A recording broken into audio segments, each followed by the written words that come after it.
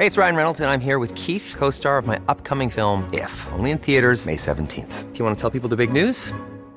All right, I'll do it. Sign up now and you'll get unlimited for $15 a month and 6 months of Paramount Plus Essential Plan on us. MintMobile.com/switch. Upfront payment of $45 equivalent to $15 per month. Unlimited over 40 gigabytes per month. Face lower speeds. Videos at 480p. Active Mint customers by 531.24 get 6 months of Paramount Plus Essential Plan. Auto renews after 6 months. Offer ends May 31st, 2024. Separate Paramount Plus registration required. Terms and conditions apply if rated PG. Life is full of awesome what-ifs and some not so much, like unexpected medical costs. That's why United Healthcare provides Health Protector Guard fixed indemnity insurance plans to supplement your primary plan and help manage out-of-pocket costs. Learn more at uh1.com. Hiring for your small business? If you're not looking for professionals on LinkedIn, you're looking in the wrong place. That's like looking for your car keys in a fish tank. LinkedIn helps you hire professionals you can't find anywhere else, even those who aren't actively searching for a new job but might be open to the perfect role. In a given month, over 70% of LinkedIn users don't even visit other leading job sites. So start looking in the right place. With LinkedIn, you can hire professionals like a professional. Post your free job on linkedin.com/people today. This podcast on the Cersei Institute Podcast Network is brought to you by our friends over at New College Franklin. Located in beautiful Franklin, Tennessee, New College Franklin is a 4-year Christian liberal arts college dedicated to excellent academics and discipling relationships among students and faculty. They seek to enrich and disciple students intellectually, physically, emotionally, and spiritually to guide them to wisdom and a life of service to God, neighbors, and creation. And that intellectual development occurs through conversations in small classroom settings covering the great works of literature, philosophy, and theology, as well as the trivium and the quadrivium. If you would like to learn more about New College Franklin, head over to newcollegefranklin.org.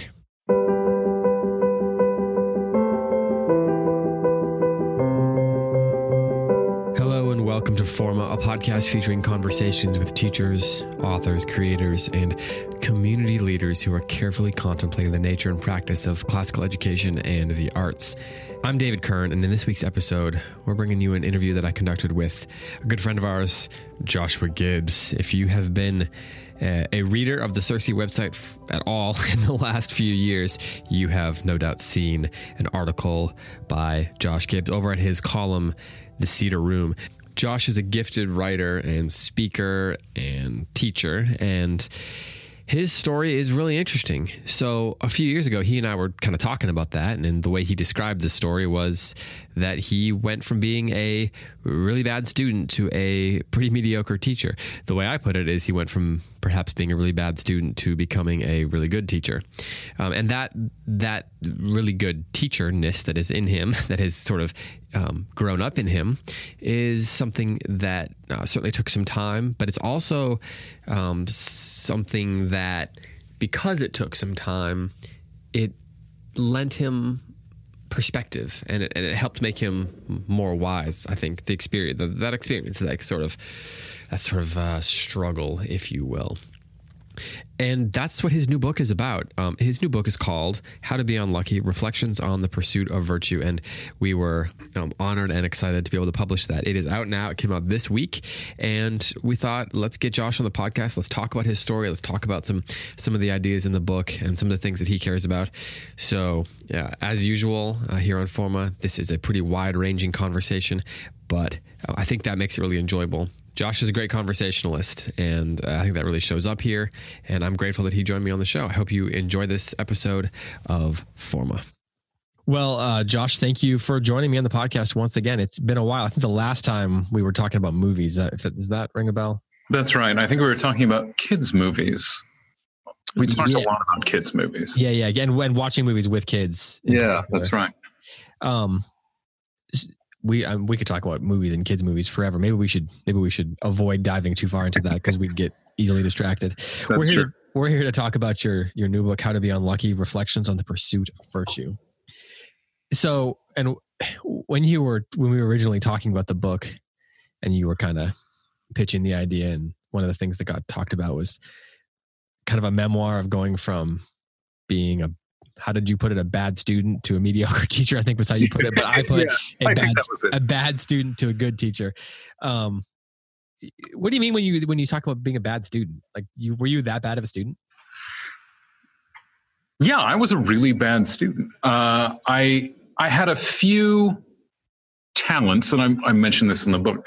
I had a few talents when I was younger as a student that made school somewhat easy to negotiate. And one of those talents was that I could write a well-turned phrase. And I didn't have anything of substance to say, but I was a decent stylist in high school. And that made me, I guess that made it even easier to be mediocre than it would have been if I couldn't write. You were passable. Like the teachers didn't quite notice how bad you were. Right. Yeah. The teachers didn't notice quite how bad I was. It was this, as a decent stylist, the style was a facade that I could hide behind a little bit. And I think that the flimsiness and worthlessness of my ideas was a bit disguised. And that the poverty of my own imagination was also somewhat disguised behind being a competent writer, a competent stylist. But when I say that I was a bad student, I mean that I was always quite bored by school. And that's absolutely not a criticism of the school I went to. That's a criticism of myself. I was never convinced of the value of school. I was never convinced of the value of the things that I read and studied. I was far more interested in my friends. I was far more interested in, popular culture. And that made me a bored person who was also very kind of boring to be around, I suspect. Yeah, someone in my life, and I wish I could remember who used to say that, when I said, "Oh, I'm bored," he would say, "Only uninteresting people get bored." Yeah. Would you say would you accuse yourself of being uninteresting? Oh, absolutely. Yeah. And I'm not making some case, that I've arrived and that I'm an interesting person. I have gotten, I'm sure I regularly disappoint people at conferences who try to strike up a conversation with me, by offering some kind of initial, compliment and saying, I like your writing, or you wrote an essay that I really appreciated. And I mean, I often feel like I let people down, and, I just kind of clumsy and, easily distracted, so I'm not claiming that I've, arrived anywhere, but I am interested in the things that I used to be uninterested in, or disinterested in. But I couldn't blame any of my teachers in high school for kind of sighing on the inside whenever they had to call on me just for the sake of decorum. Like, yes, Josh.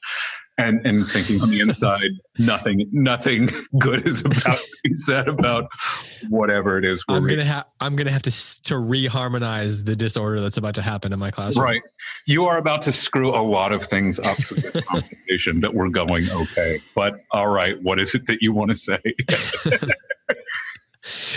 How aware of that were you as a student? Like that's how teachers felt about it. Completely oblivious. Okay. Completely oblivious. I think I've realized what an obnoxious student I was only after having some obnoxious students myself. You started seeing yourself.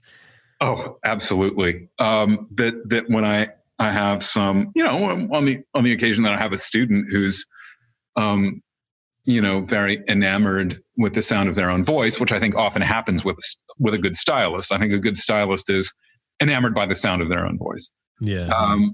And I mean, I've had students over the years, typically male, typically, I don't know, they remind me of myself quite often, who just think that they have more to say than they really do. Mm. And that's not every teenager. That's not, emblematic of the teenage years. I've got a lot of students that have more to say than they actually say. Yeah.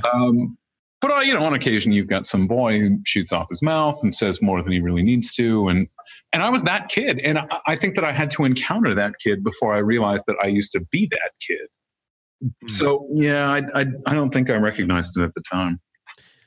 I was thinking about this the other day relating to parenting. Yeah. because I mean, my kids are like yours are pretty young still. I think yours are a couple of years older than mine. Your girls are a little older than my boys, but you see something your kids do and you realize, oh, that was definitely me. No wonder my parents were so frustrated with this particular thing all the time or whatever. Right. So you recognized that after you started to have students that were like you. Yes. Do you look at those students that were like you then, or that, that are like you used to be? And does that allow you to know how to communicate with those students? Like, can you empathize with that student in a way, or does it kind of almost cause you to go the opposite way of empathy? Maybe it's not the opposite way of empathy, but to be more critical of them because you see yourself. Do you judge them more, or do you empathize more with them? I think that the judgments I make against them are probably more severe, but that the empathy is also more lenient. And I know that's a kind of self-contradictory answer. No. I think that makes sense. You get it. Yeah. Yeah. Yeah. I get it. I get, the act. I get the ennui. I get the temptations. Yeah. I get those because I caved to them many times myself. Yeah. But I mean, at the same time, I'm also very sensitive. And I don't know what the word, I'm sensitive to not using what I referred to in the past as the overly diplomatic gush language that teachers are often tempted to use when talking with kids about their problems. I like the word problems. I don't like the word challenges. Challenges is too easy to gloss over. The word struggles is also one of those words that I think teachers are often tempted to use when trying to just not get to the heart of the matter with parents. And so, for a parent-teacher conference, parent and teacher sit down and the teacher says something like, well, Brooklyn's had a lot of struggles this year, but I'm hoping to see her through, and it's a growing age. And what Brooklyn's mom really needs to hear is your daughter shoots her mouth off in class and she says a lot of shallow things. That's not some kind of generic struggle. Everybody has struggles. Telling a parent that their child has struggles is meaningless. It's like saying your child tends to eat lunch. Right. Yeah. Right. Yeah. This distinguishes them from absolutely no other human being. Like your child struggles this year. The best students I have struggles. Right. So the talented students who care and are obedient to their parents and try to be pious, they have struggles. And the impious, disobedient slackers have struggles too. There's no point in saying that your child has struggles. So, I don't want to hear that my kids have struggles. I need to know what those struggles are. Yeah. I need to know that my children are... The problem. Right. What's the problem? When you say struggle with what? Are they arrogant? Do they shoot their mouths off? I was those things. That means that they're certainly tempted to it. So when you talk about problems, is the opposite... Try to kind of phrase this. You said the students have struggles, but when you talk about problems, are you referring more to the idea of the problems that they cause, that they make? So or how are you defining problems specifically, and in what way is it different than challenges or struggles? Specifically. I think that teachers are going to be tempted to try to couch problems in such a way that does not lead to an uncomfortable confrontation. Okay. I see what you're saying. Okay. So if some of this is semantic, some of this is word choice, but I think it behooves teachers to choose sometimes, not all the time, but it behooves teachers to choose a slightly more confrontational language when talking with parents. Once they realize that they are tempted to use this gushy language that it's easy to blow off. So if you tell a parent your child has struggles, but I have hope that they'll overcome them, there's absolutely nothing that's going to keep most parents from just nodding their head and moving on. Whereas if you say your child has some problems, period, full stop, then any good parent's going to say, like, what? Like, what do you mean? And there you get into a potentially difficult conversation because it often happens that parents want to deflect problems that their children have. As growing pains, dark night of the soul, nothing to really work on. Being a kid, boys will be boys. And they just don't take it. They don't take it seriously. So I don't know what parent-teacher conferences sounded like when I was in school. And I guess it's possible that some of my teachers told my parents, your kid's kind of a jackass, which is what they had every right in the world to say. And then my parents didn't take that seriously. I tend to think my parents were often told, like, Josh is a pretty good writer. He should develop that talent, as opposed to Josh is an insubstantial thinker and relies on style over content and never really says anything interesting. He just says it in a kind of cursive-y sort of way. And I don't know how much good that would have done me, but it was only right and fair that some teacher would have said that to me. But as it was, I often got, and I wrote an article about this last year. I often got these comments like, Josh could be doing much better than he is, which when a 16-year-old boy hears he could be doing better if he tried harder, what he hears is actually, you don't need to try harder. Just keep at this, same level of commitment as you are, and everything will probably turn out okay. So how did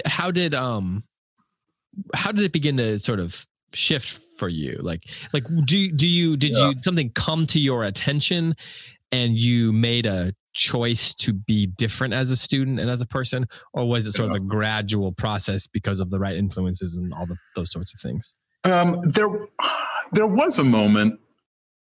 There was a definitive moment where things began to change. There was a point where things began to change for me personally.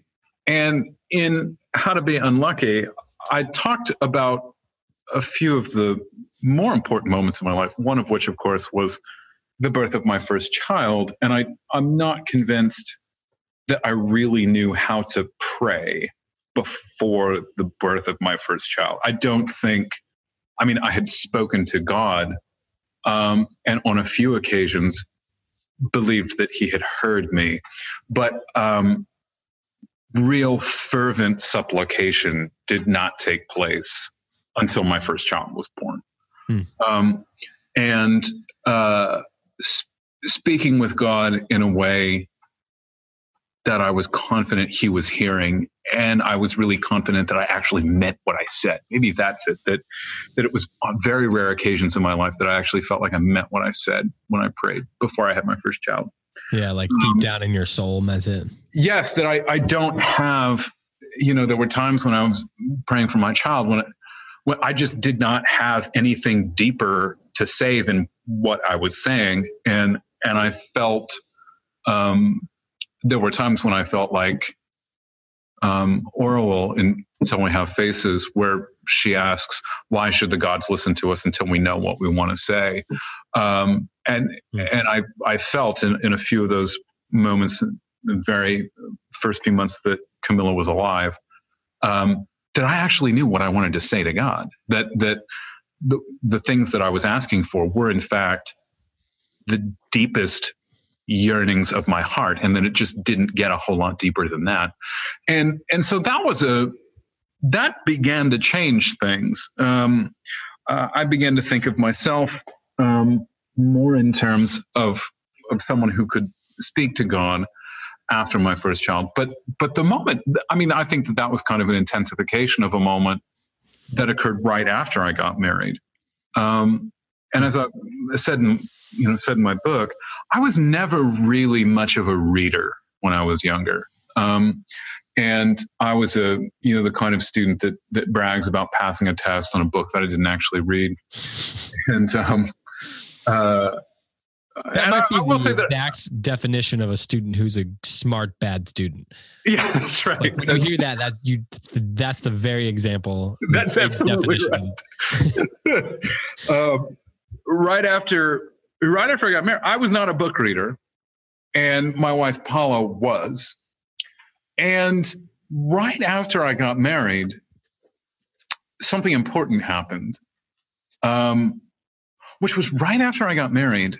My wife had a good job at Washington State University, and I was on her healthcare plan. And I finally got a pair of glasses that worked. And maybe there are readers who also know this, but if like me, you grew up with a lousy pair of glasses and didn't know it, and then finally got a pair of glasses that really worked, it's a revelation. And I Did you have headaches and things like that? Like reading would give you a headache? No, it wasn't that it gave me a headache. It was that it just kind of vexed me, where like I read for 15 minutes and then wanted to throw the book across the room. And I'm not saying that there's a purely scientific explanation for that. But after I got married, I got this decent pair of glasses, and then I started reading books, and it didn't bother me. And I was strangely capable of reading for long periods of time without being vexed by it. So I suppose that, the material explanation there is that I just needed a pair of glasses. But I mean, I had also been bound in marriage to a reader. And I'm not willing to discount the kind of, mystical explanation for why I suddenly wanted to read books was that I became one flesh with a reader. And maybe this is also an explanation of why I suddenly didn't mind reading books and kind of liked it after, 25 years of not liking it. Yeah. And when you learn to love the things that people you love, right, too, or maybe learn is the wrong word, but I guess there is something probably mystical about that, right? Yeah.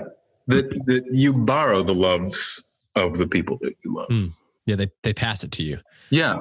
My wife is a photographer. She studied photography in school. And before I knew her, and actually my good friend Graham is also, that's a sort of a minor version of what we're talking about here, I suppose. Yeah. But I would never have, I thought, that Ansel Adams photo is cool, right? The mountain is cool. But you learn to her a love of that art form. Right. And her passion for the things she was learning sort of becomes passed on to me. And I, while I'm not gifted as a photographer, right, I've learned to appreciate and love things that I never would have cared about before her. Yeah. So I think, I'll never be close to the photographer that she is. Is Paula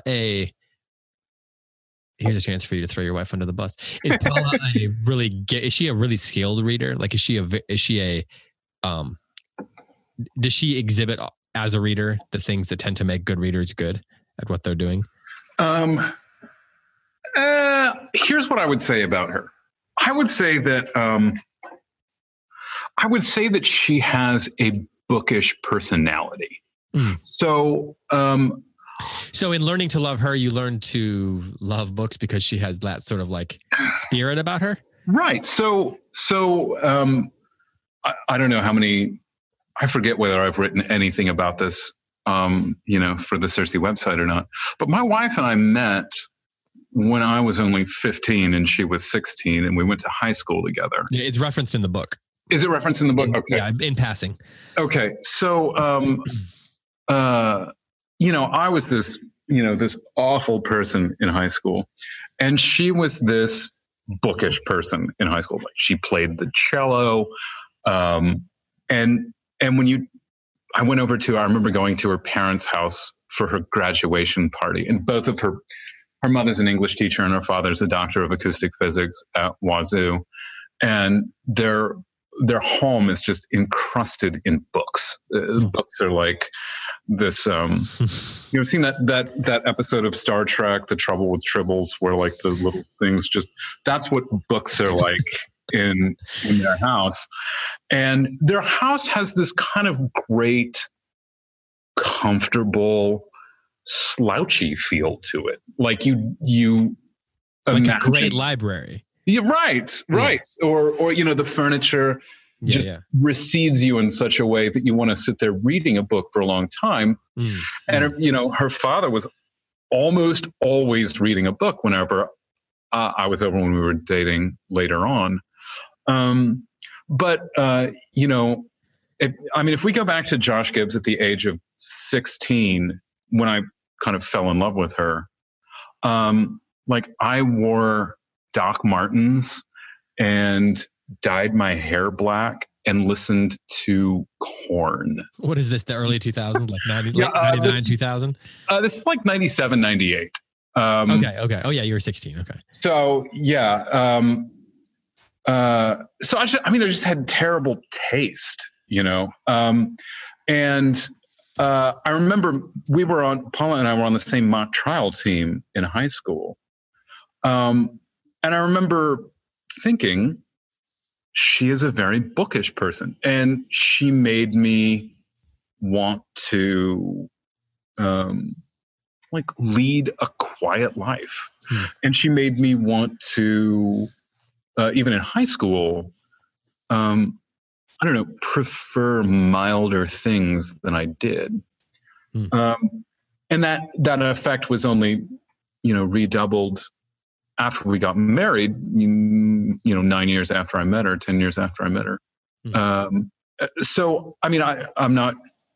don't think that she has, really in-depth reading skills. She doesn't read with a pen in hand. She tends to read very quickly, but she reads a lot. And she's read a lot. She's read far more than I have. But the fact that she reads just seems very consistent with the kind of, mild and pleasant person she is. And that personality was very attractive to me. So I think that's what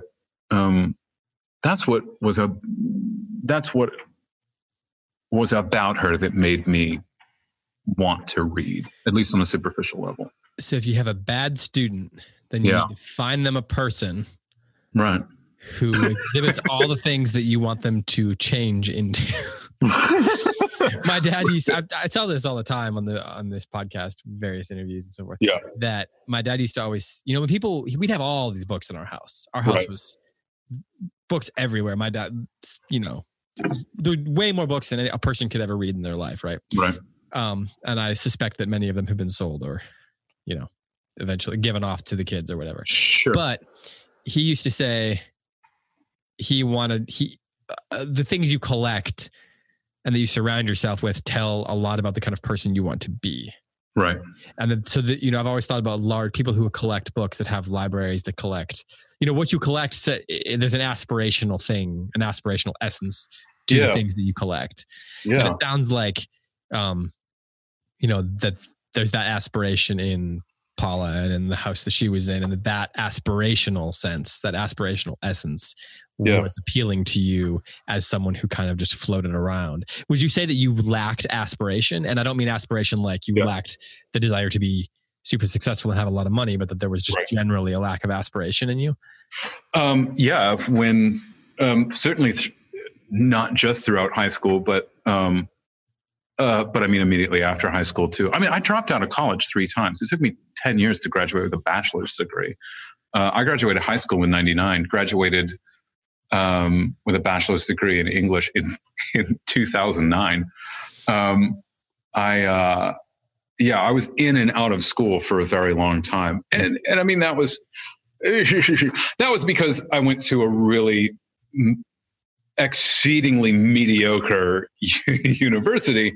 But it was also because I suffered very badly from spiritual malaise and acedia, and I just didn't really care. I couldn't really be troubled. I really wasn't that worried about the condition of my soul really until I married. And then as soon as I married and as soon as I had kids, the panic set in.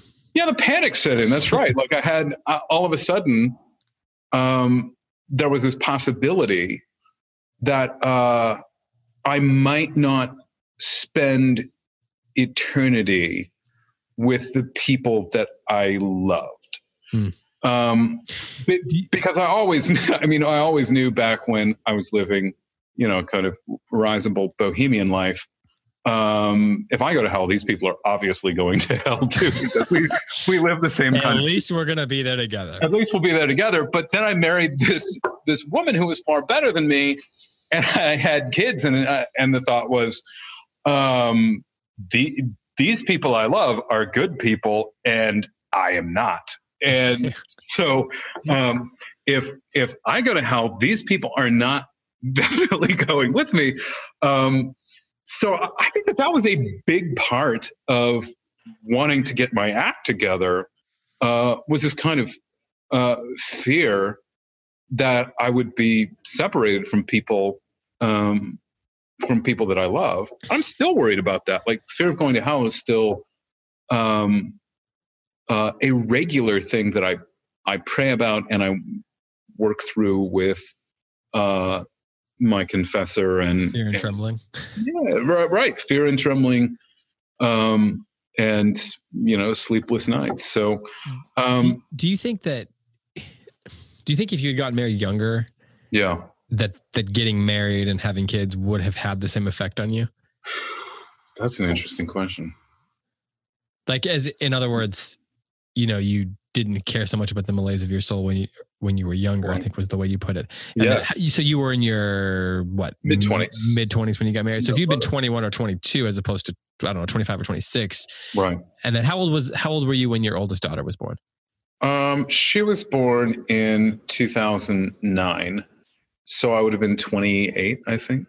Okay. So if she'd been born, I don't know, when you were 6 years earlier, do you think right. that would have, I mean, obviously it impacts you differently, but do you think that particular part of it, that it made you just want to be a better person would have, that's not a leading question. Yeah. I do. I think, I was like most human beings. I was not ready to get married when I did.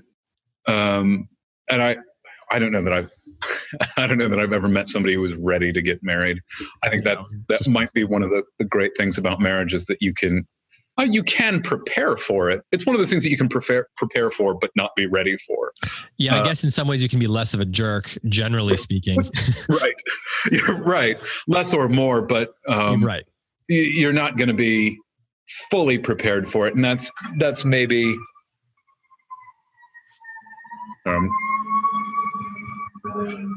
you're not going to be fully prepared for it. So, I mean, the thought of getting married, I thought I was ready to get married when I was 21. I had a very serious girlfriend when I was 21, or what I thought was a very serious girlfriend. And it ended up not panning out, but I was ready. I was ready to marry her. She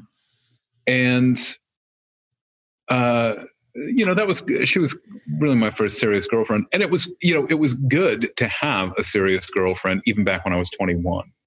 Because it made you think about something besides yourself. Right. It made me, it allowed me,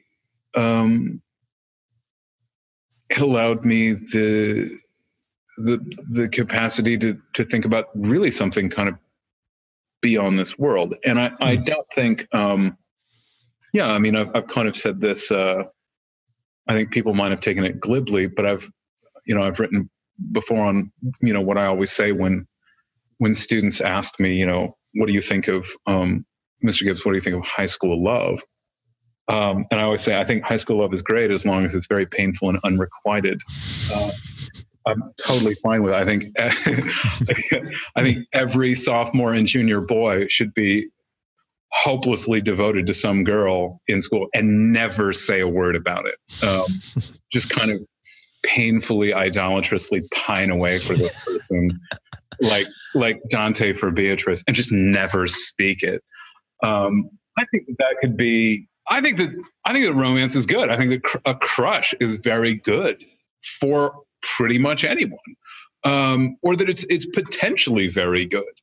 some of the most, the most ennobling things about high school for me, given that I didn't care enough about my studies, were kind of these little infatuations that I had with people. And I mean, those kind of things are on the one hand, they're petty and they're kind of obnoxious and they're pointless to talk about. But if a 16-year-old, sophomore boy has a huge crush on some girl, that's probably the only thing that's going to get him to iron his clothes and sit up straight if he's not naturally inclined to do it. Right. It might be enough to make him read his Bible. It might be enough to give him, better taste in music. He might buy a tube of chapstick because there's a girl out there and I'm tired of having chapped lips and looking like I'm in 8th grade. So I think that, I think the opposite though, couldn't it? Like if the girl is not, I don't know, worthy or something, it could do the opposite though. I think that, or are you saying that the act of devotion itself is the devotion itself? So I'm kind of following the sweet new style poets of Dante's era who were trying to redeem courtly love. And, this is Bernard of Clairvaux and a lot of the cult of Mary that emerges in the, 12th, 13th, 14th century, is this attempt to get men to think of women in a non-sexual, platonic, and idealized way. And the woman becomes this icon of God's mercy.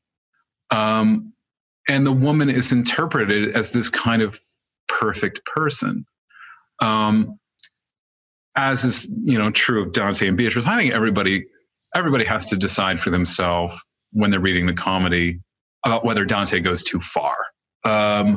Most people today, I think, would claim that Dante goes too far in his devotion to Beatrice. I'm not one of those people. I think that the fact that Beatrice ultimately delivers Dante into the hands of Bernard, who delivers him into the hands of Mary, who delivers him into the beatific vision, and that God is ultimately at the end of this, justifies his devotion to Beatrice. So I've also never had much time for I think every guy has probably heard of the classmate who gets dumped because the girl says, I realized that I cared more about you than about Jesus, so I had to dump you. I've never bought that line of argument. I find it, even for all the lenience that must be given a 16-year-old girl, I think it's profoundly petty to say something like that. Because most human beings love their children more than they love God. And what are you going to do when you're 29 and you have a child and you realize that you love your little child more than you love God? What are you supposed to do then? Or, most people just care about other human beings more than they care about God. And that's a thing to be overcome, not a thing to be indulged. But I think that it's more of a cross to bear than it is a thing to run away from. So, obviously you get some guys who are kind of creepy, but I don't want to write some, blank check for that. But it's for this reason that I think that the greatest devotion, at least in high school, is this kind of unspoken, purely internalized thing that no one ever really finds out about. And I think that there's great examples from literature of these kinds of things where you've got, it's often a man, maybe because, men have contributed more books to the Western canon than women have, but there's some man who, carries a torch for some woman for a long time and never says anything about it. And it comes as something of a surprise when it's finally revealed. And you can tell often in the moment of the revelation that this this quiet, suffering devotion has ennobled the man. And it's not tearing him apart in a way that will not heal him stronger than he was in the first place. So, I could point to a few moments in my life where, a petty crush was an ennobling thing. So to get all the way back to your original question, I'm glad I didn't marry younger, but all things being equal, would I be better off today at the age of 37 if I had married younger? Yeah, I think I would have been. I think I would be. I guess you'd have more years of practice. Exactly. So to speak. Yeah. So let's talk a little bit about, shift gears slightly because for time's sake. Yeah. But one of the things that you talk about in the book about that sort of changed your life, for lack of a better word, helped you go from bad student to a good teacher. I'll say good teacher. Was when you discovered the constellation. Yeah. So we're talking the constellation of philosophy. Right. Boethius book or Boethius book, depending on how you want to pronounce it. How do you pronounce it? I would say Boethius. Okay. So we'll say Boethius for this show. I've heard about 3 different versions of each, 3 different people say each of those things. So now I'm even more confused than normal. Right. But we'll go with Boethius since that's what you say. And so you say in the book that you discovered the constellation relatively early in your teaching career, right? That's correct. And it sort of changed the way you thought about both books and about teaching. Is that a fair way of putting it? And yeah, I would say so. Absolutely. So, well, why? and the book's about that. Don't tell the whole story of the book, but right. Well, the book is very humble, and I think that's the most important aspect of the book that I found compelling, was that this is a man. You mean the constellation of philosophy? Yeah, the constellation. Your book is humble. No, Boethius is humble. I'm trying to be like Boethius. Readers can decide for themselves whether it's a successful homage to Boethius. But Boethius is very willing to slay his own ego as he draws close to death. He does not do he doesn't do a very good job defending himself. And he presents himself as kind of a petty person throughout the book. And of course, we have to ask whether a petty person could actually present himself as a petty person. I don't know. That would be our judgment to make, not his. But he presents himself, the character of Boethius in the constellation is this petty person who makes a paltry attempt to defend his honor and nobility for about the first third of the book, but really kind of gives up on that pretty early. He ceases to defend himself really beyond, I think probably beyond book 2 in the constellation. He doesn't really defend himself, and he begins to slowly acknowledge that he has a lot of repenting and turning to do in his last few days before he dies. And I found that incredibly moving. I found it, very moving at the age of, 28, 29 to read this story because the constellation is something of a story. It's a dialogue between fictional characters.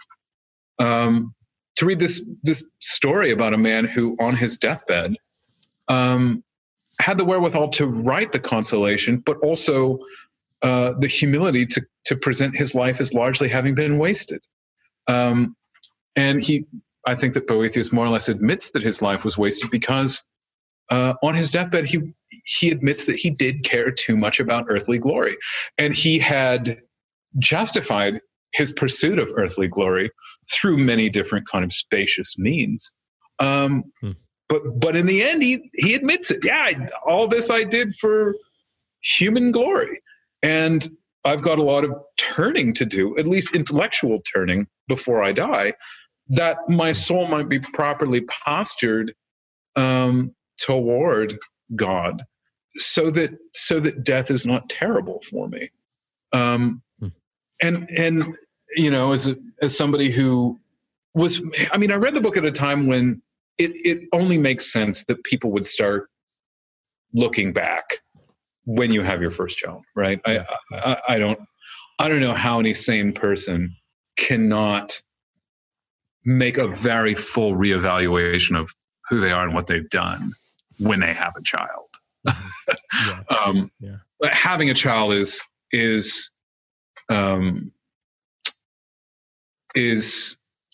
a second chance, I think. It's a chance. Everything changes. It's almost, I mean, the moment that you have a child is almost really like if all of human history is like a human life, and if a human life is like human history, the moment that your child is born is like the moment of the incarnation. It's Christmas whenever your child is born, and all the rules change, with the incarnation. And this new thing begins in human history where there's this great reconciliation that starts. And we get the sense throughout the book of Acts that the old ways are dying. And, the oracle at Delphi dries up and the pagan gods have their teeth broken. And there's this new way of doing things, and the cathedrals are built, and religion comes to mean something very different, given that we serve an omnipresent God as opposed to a circumscribed God. And I think that all those changes that take place in human history are kind of mirrored when your child is born. It's like the nativity, and so, I was having this kind of moment while I was reading the Consolation or teaching the Consolation for the first time. And it was like all of these things aligned so that I could receive the book with gratitude. And I was glad for the opportunity to look back over my life and, chagrin most of it and to, be done with a lot of it. So you, like Boethius in the book, you're looking back at what you've done with your life to this point, but unlike Boethius, you're kind of being given a second chance, whereas Boethius is basically, again, he's been condemned. Right. Boethius will not get a chance to go back to Rome and see his two sons with new eyes and appreciate his wife the way that he ought to. But he does have what he needs. He has a few days left to spend in prayer. And that's kind of the impression that I get when the book concludes. He might only be, hours away from death. And I don't know historically what the length of time was between the finishing the Consolation and his execution. Yeah. But I have to imagine that a lot of it was just spent in prayer. There's nothing else to do in a jail cell. But he does have what he needs. He can make it, he can make it right with God. If the thief crucified beside Christ had enough time to make it right, I think Boethius had enough time to, begin making it right at very least. But he was doing it on his own. Whereas I've, been given at least 9 years now in which to try to, live a more honorable life, a more noble life, a life that I'm not so embarrassed by. So did you love that book right away, or was it more something you were struck by and sort of intrigued by? It was thought-provoking to you. It made I have to say, not every book that I taught those first few years made sense to me on a first read. I didn't understand Burke's reflections when I read it. I didn't understand. You didn't understand Burke the first time you read it? No, I hated Burke the first time I read it. Now he's my favorite political philosopher. But I have to say, the Consolation did make sense to me the moment that I started reading it. And I think that's interesting. There was no, I read the book 10 times by now, and it makes a different the book makes a different sort of sense to me now, but like a deeper intellectual sense now, perhaps. Yeah. That maybe it wasn't intellectual at the beginning. Right. I understand. So if if listeners have not read the Consolation, the Consolation is divided up into 5 books. And the first 3 books of the Consolation will make sense to you the moment you read them. Mm-hmm. The last 2 books are more metaphysical, and they will not make sense to you the first time you read them. So the first time I picked up the Consolation and I was reading it, like I remark in How to Be Unlucky, you will encounter things, even if you're only 18. If you're 18 and you've spent most of your life watching, Cribs on MTV, the first book of the Consolation will still contain a number of philosophical claims that are familiar to you. That's how omnipresent the wisdom of this book has become in the 1500 years since it was written. It's just everywhere. Basic things that you say to somebody when they fall and scrape their knee come from Boethius. It could be worse. There's plenty of fish in the sea. Things can only get better from here. I mean, these are all Boethian ideas. They sound biblical. Count your blessings is one of my favorite Boethian ideas. Not a biblical idea. There are things about gratitude in Scripture, but count your blessings, not a biblical idea. That's Boethian. And everybody's been told, count your blessings. You don't have to be a Christian to know count your blessings. You don't have to be a Christian to know that counting your blessings will make you feel better. You don't have to be a Christian to know that contemplating the fact that things could be worse makes you feel better. And the first 3 books of the Consolation are just kind of chock full with explanations of why these claims make us feel better. So, you don't need to know anything about philosophy. You don't have to be a good, smart person to jump into the Consolation and immediately understand the gist of the book. Now, that changes when you get closer to the end, but the book is, let me think about this for just a second. I'm going to go ahead and say the Consolation of Philosophy, at least the first 3/5 of the book, is, aside from maybe the book of Ecclesiastes, it's as accessible as philosophy gets. I can't maybe The Little Prince is more accessible philosophy. I don't know. There's stuff in The Little Prince that I still think is kind of obtuse, where pretty much everything in the first 3 books of the Consolation, I think, makes sense on the surface. So how do your students respond to it? My students tend to like the Consolation quite a bit. I certainly spent a long time teaching it. It's a book that I teach early in the year, and proportionally I spend a longer time on it. But I think by the time I'm done teaching the Consolation, and maybe this would be true, people who read How to Be Unlucky, my students tend to think of Boethius in terms of the stories I've told to make Boethius clear. And I don't know that my students are distinguishing, between the Hastings story that I tell and Boethius's claim, he who has much wants much. I think that those things kind of go together for them. And so, if they like the Consolation, they also kind of like everything that goes along with the Consolation. Yeah. They might not like it if they just sat down and read it on its own. But I would say my students tend to like it. Yeah.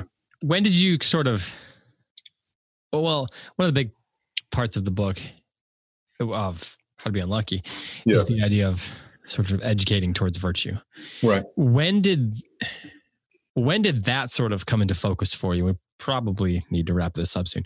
But when did that come into focus for you, and how did this book sort of play into that? When you started teaching at 28 or 29 or right, you said it was, were you at that point, were you saying, I'm in this because, the goal of what I'm doing here is to make virtuous people? So no, that was not the language. That was a kind of buried intent that I had, but that wasn't the language that I used. Right. The language of virtue became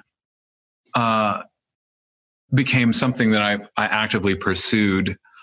I think after I went to the Alcuin retreat in Grand Rapids, Michigan 6 years ago. And that was where I think that's where I met Andrew Karen for the first time. I was at that conference when I heard somebody quote, I'm probably going to mangle the quote a little bit, but Walker Percy's, what does it matter if you get all A's if you flunk at life? And that was, I think I overheard your father say something like, a classical school has to be willing to die. And those claims kind of got me moving more toward the language of virtue in the way that I taught. And I also began at that point really rethinking my philosophy of testing and quizzing. And that's kind of when virtue as a discrete grammar kind of entered into my classroom. So how did that change your classroom? What did that mean? How did it manifest itself? Yeah. I was a bit, when I first started teaching, I was kind of jaded on the subject of grades, and I was a terrible offender so far as grade inflation was concerned when I first began teaching.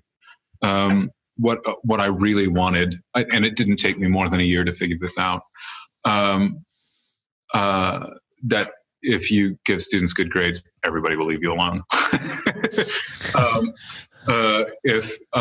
Yeah, true. Which is something that I kind of accepted this with a cynical attitude.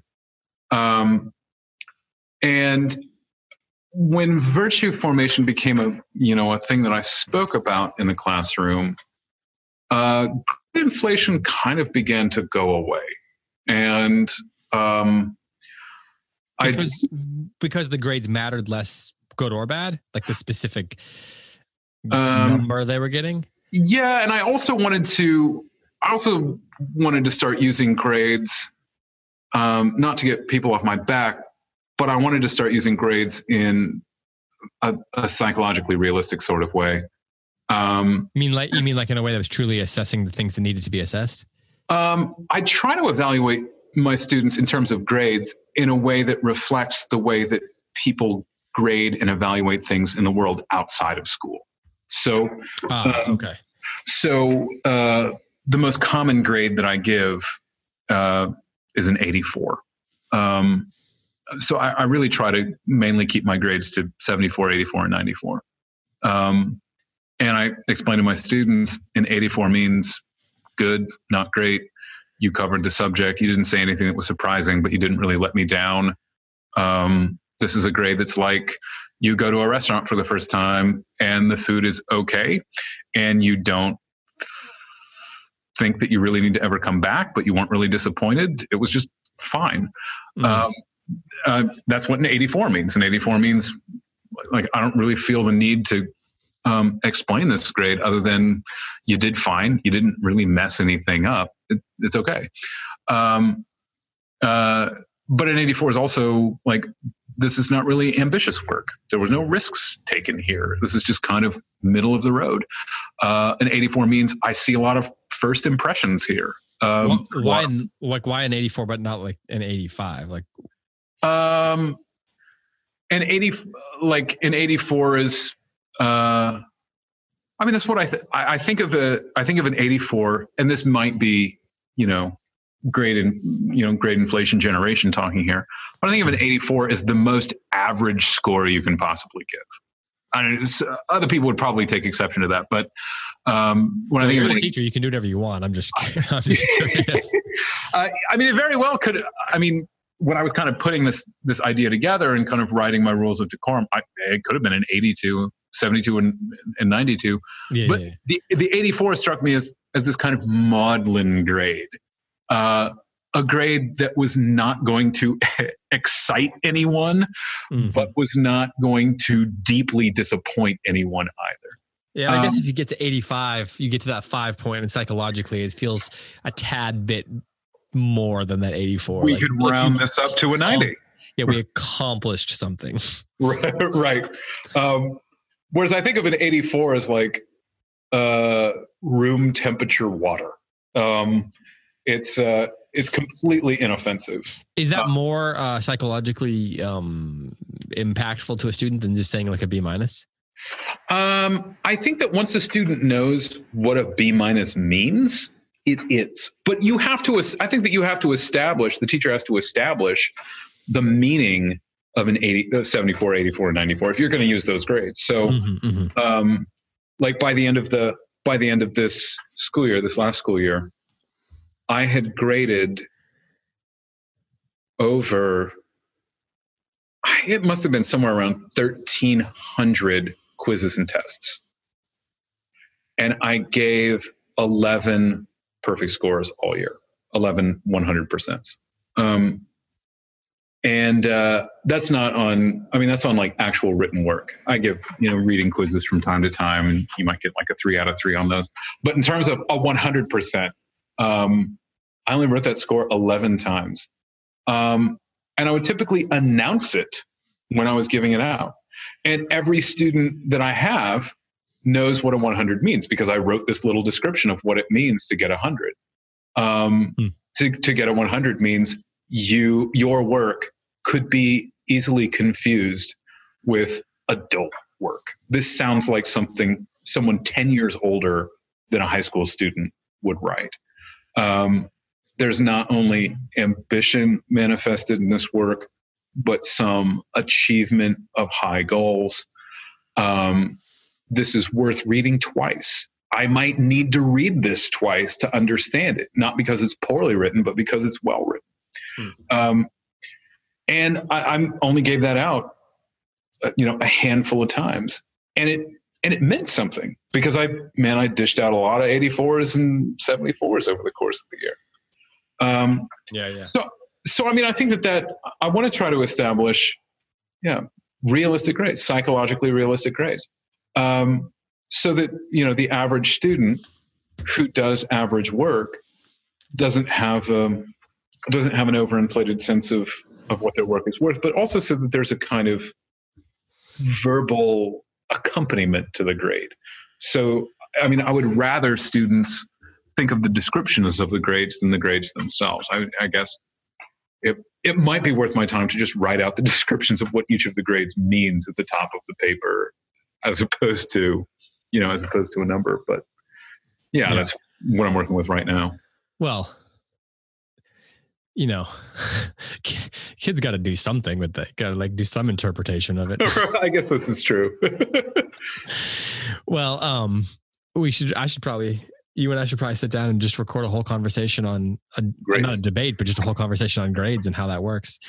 That would be fun. Well, for the sake of time, we should probably wrap this up for today, but congratulations on How to Be Unlucky. I really like this book. I'm not just saying that because we published it. And I kind of worked on it a little bit with you. Right. Actually, I didn't really work on it. I just read it and gave you some notes. Let's be honest. I really like this book, and I think it's a great book. I hope a lot of people buy it, obviously, but I think it's an accomplishment. Put it that way. Thank you. So thank you for writing that. And I think it's going to be meaningful to a lot of people. I hope so. And thank you, of course, for being on the show this week. People want to find out more about you in particular. What do you want to follow you on Twitter? Yeah. No.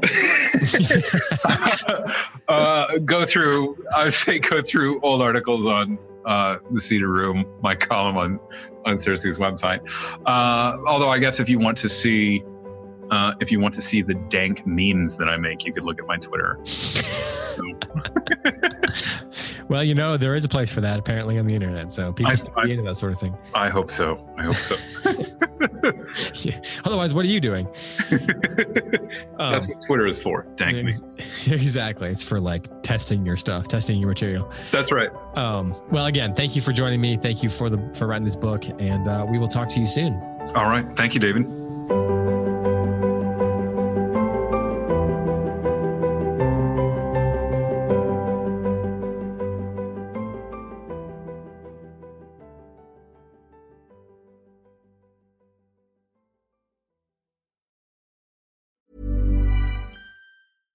Imagine the softest sheets you've ever felt. Now imagine them getting even softer over time. That's what you'll feel with Boll & Branch's organic cotton sheets. In a recent customer survey, 96% replied that Boll & Branch sheets get softer with every wash. Start getting your best night's sleep in these sheets that get softer and softer for years to come. Try their sheets with a 30-night guarantee. Plus, get 15% off your first order at bollandbranch.com. Code BUTTERY. Exclusions apply. See site for details.